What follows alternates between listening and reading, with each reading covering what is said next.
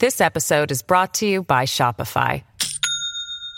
Do you have a point of sale system you can trust, or is it a real POS? You need Shopify for retail. From accepting payments to managing inventory, Shopify POS has everything you need to sell in person. Go to shopify.com/system, all lowercase, to take your retail business to the next level today. That's shopify.com/system.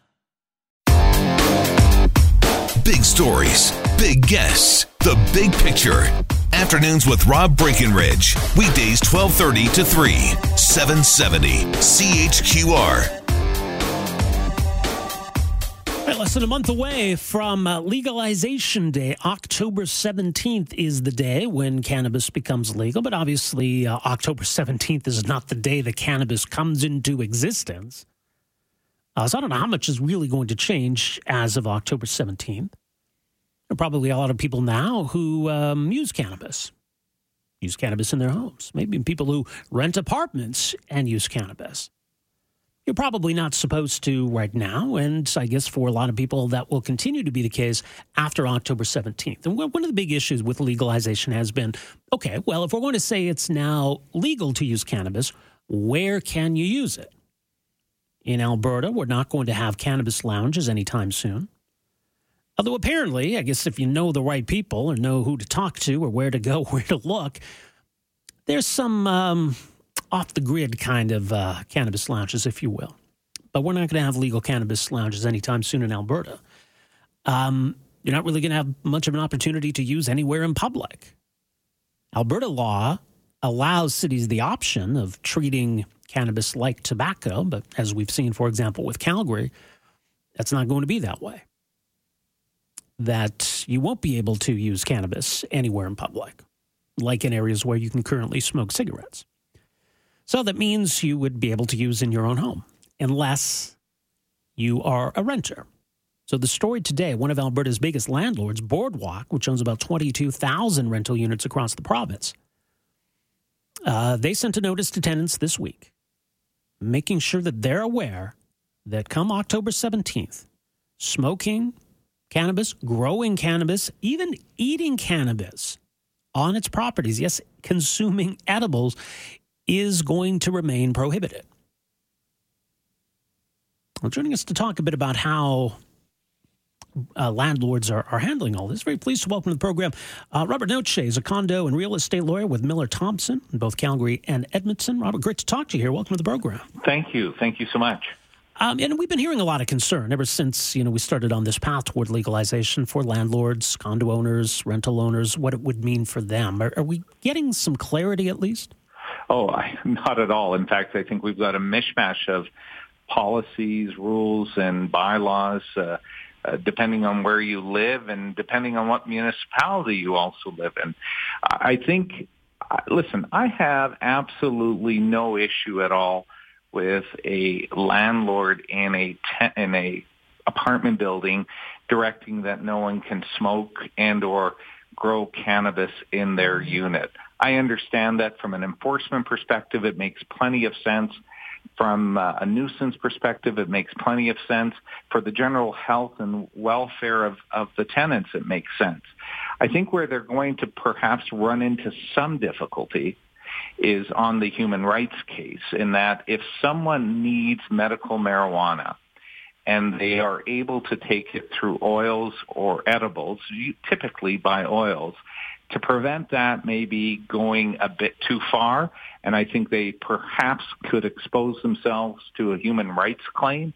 But I think the argument to ban it from smoking it and or growing it, I think could withstand a challenge, because there are other ways of dealing with a medical need that won't impact adjacent tenants.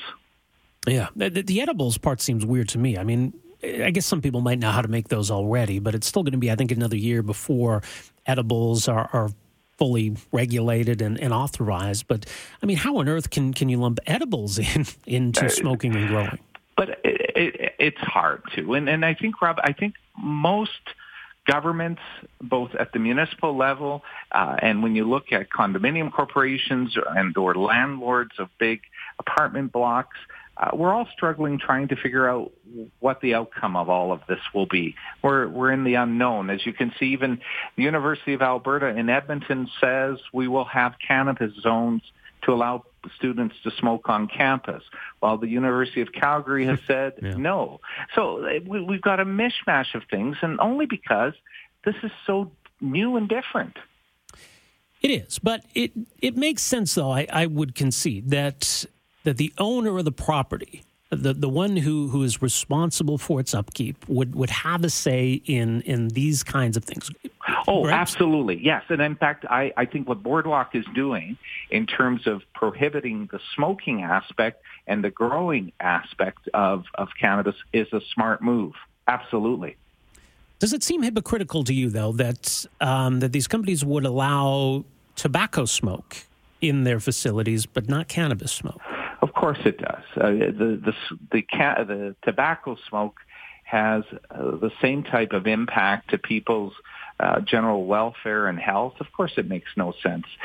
But again, too, a lot of our rules don't make any sense with respect to cannabis. So, Rob, today I can bring my children into a liquor store and buy a bottle of wine. Yeah. I can ask the person at the liquor store which wine is better, and they can tell me.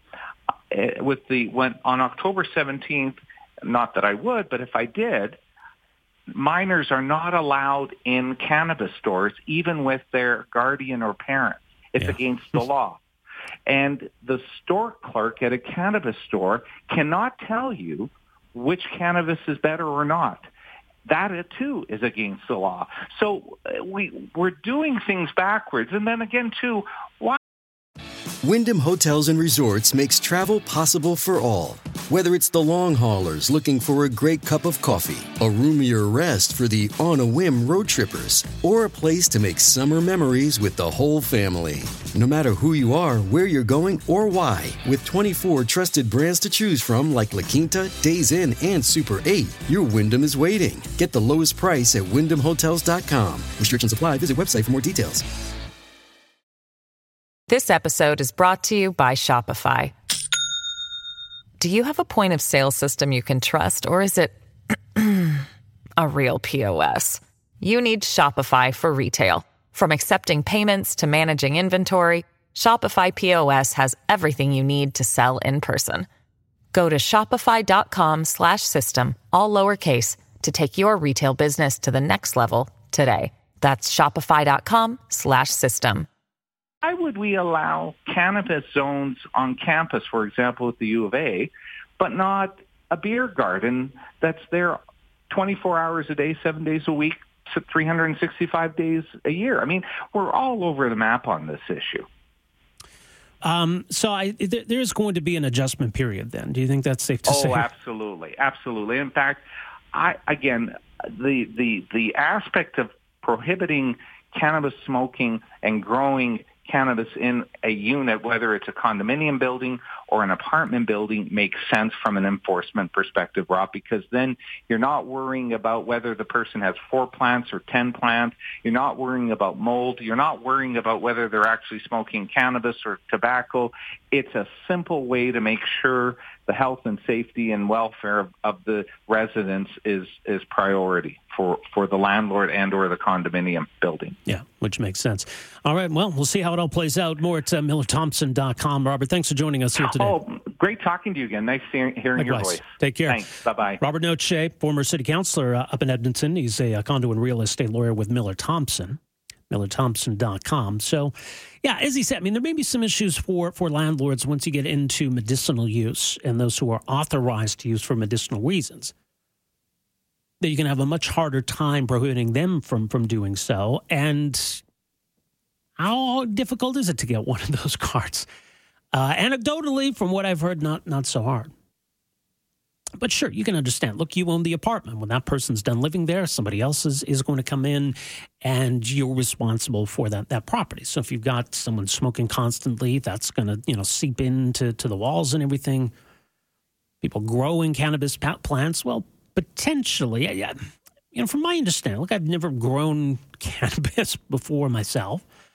I do remember there was a guy I knew in college, and didn't know him that well. but we were at his apartment once, and he had a plant growing like in his closet, but there was no like elaborate setup for this thing. I think a lot of this is overblown.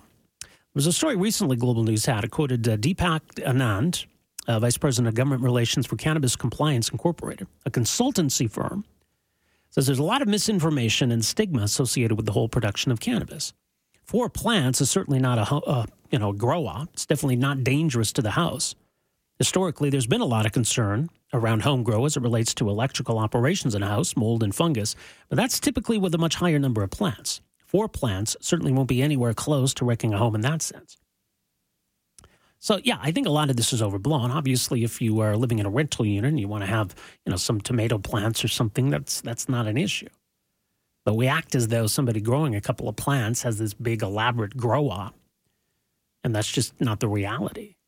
So I think there's some fear-mongering there. Obviously, they're concerned, though, if it gets to a point where that kind of thing is required, you run the potential of, a fire risk or too much moisture, that kind of thing. But if you're just talking about, and look, it's a 4-plant limit that exists under the law. I don't think there's much concern on that front. But it could get to that point, and that at least gets into the realm of what's a legitimate concern for a landlord. But, the same thing applies to smoking cigarettes. And, I've been in some homes where people smoke, and the moment you walk in, it's obvious, even if they're not smoking it at the moment, because it lasts, it lingers, it kind of seeps into the walls. So if you as a landlord don't have a problem with people smoking tobacco in a suite that you own, what's your issue with cannabis smoke? Afternoons with Rob Breckenridge, starting at 12:30 on News Talk 770 Calgary.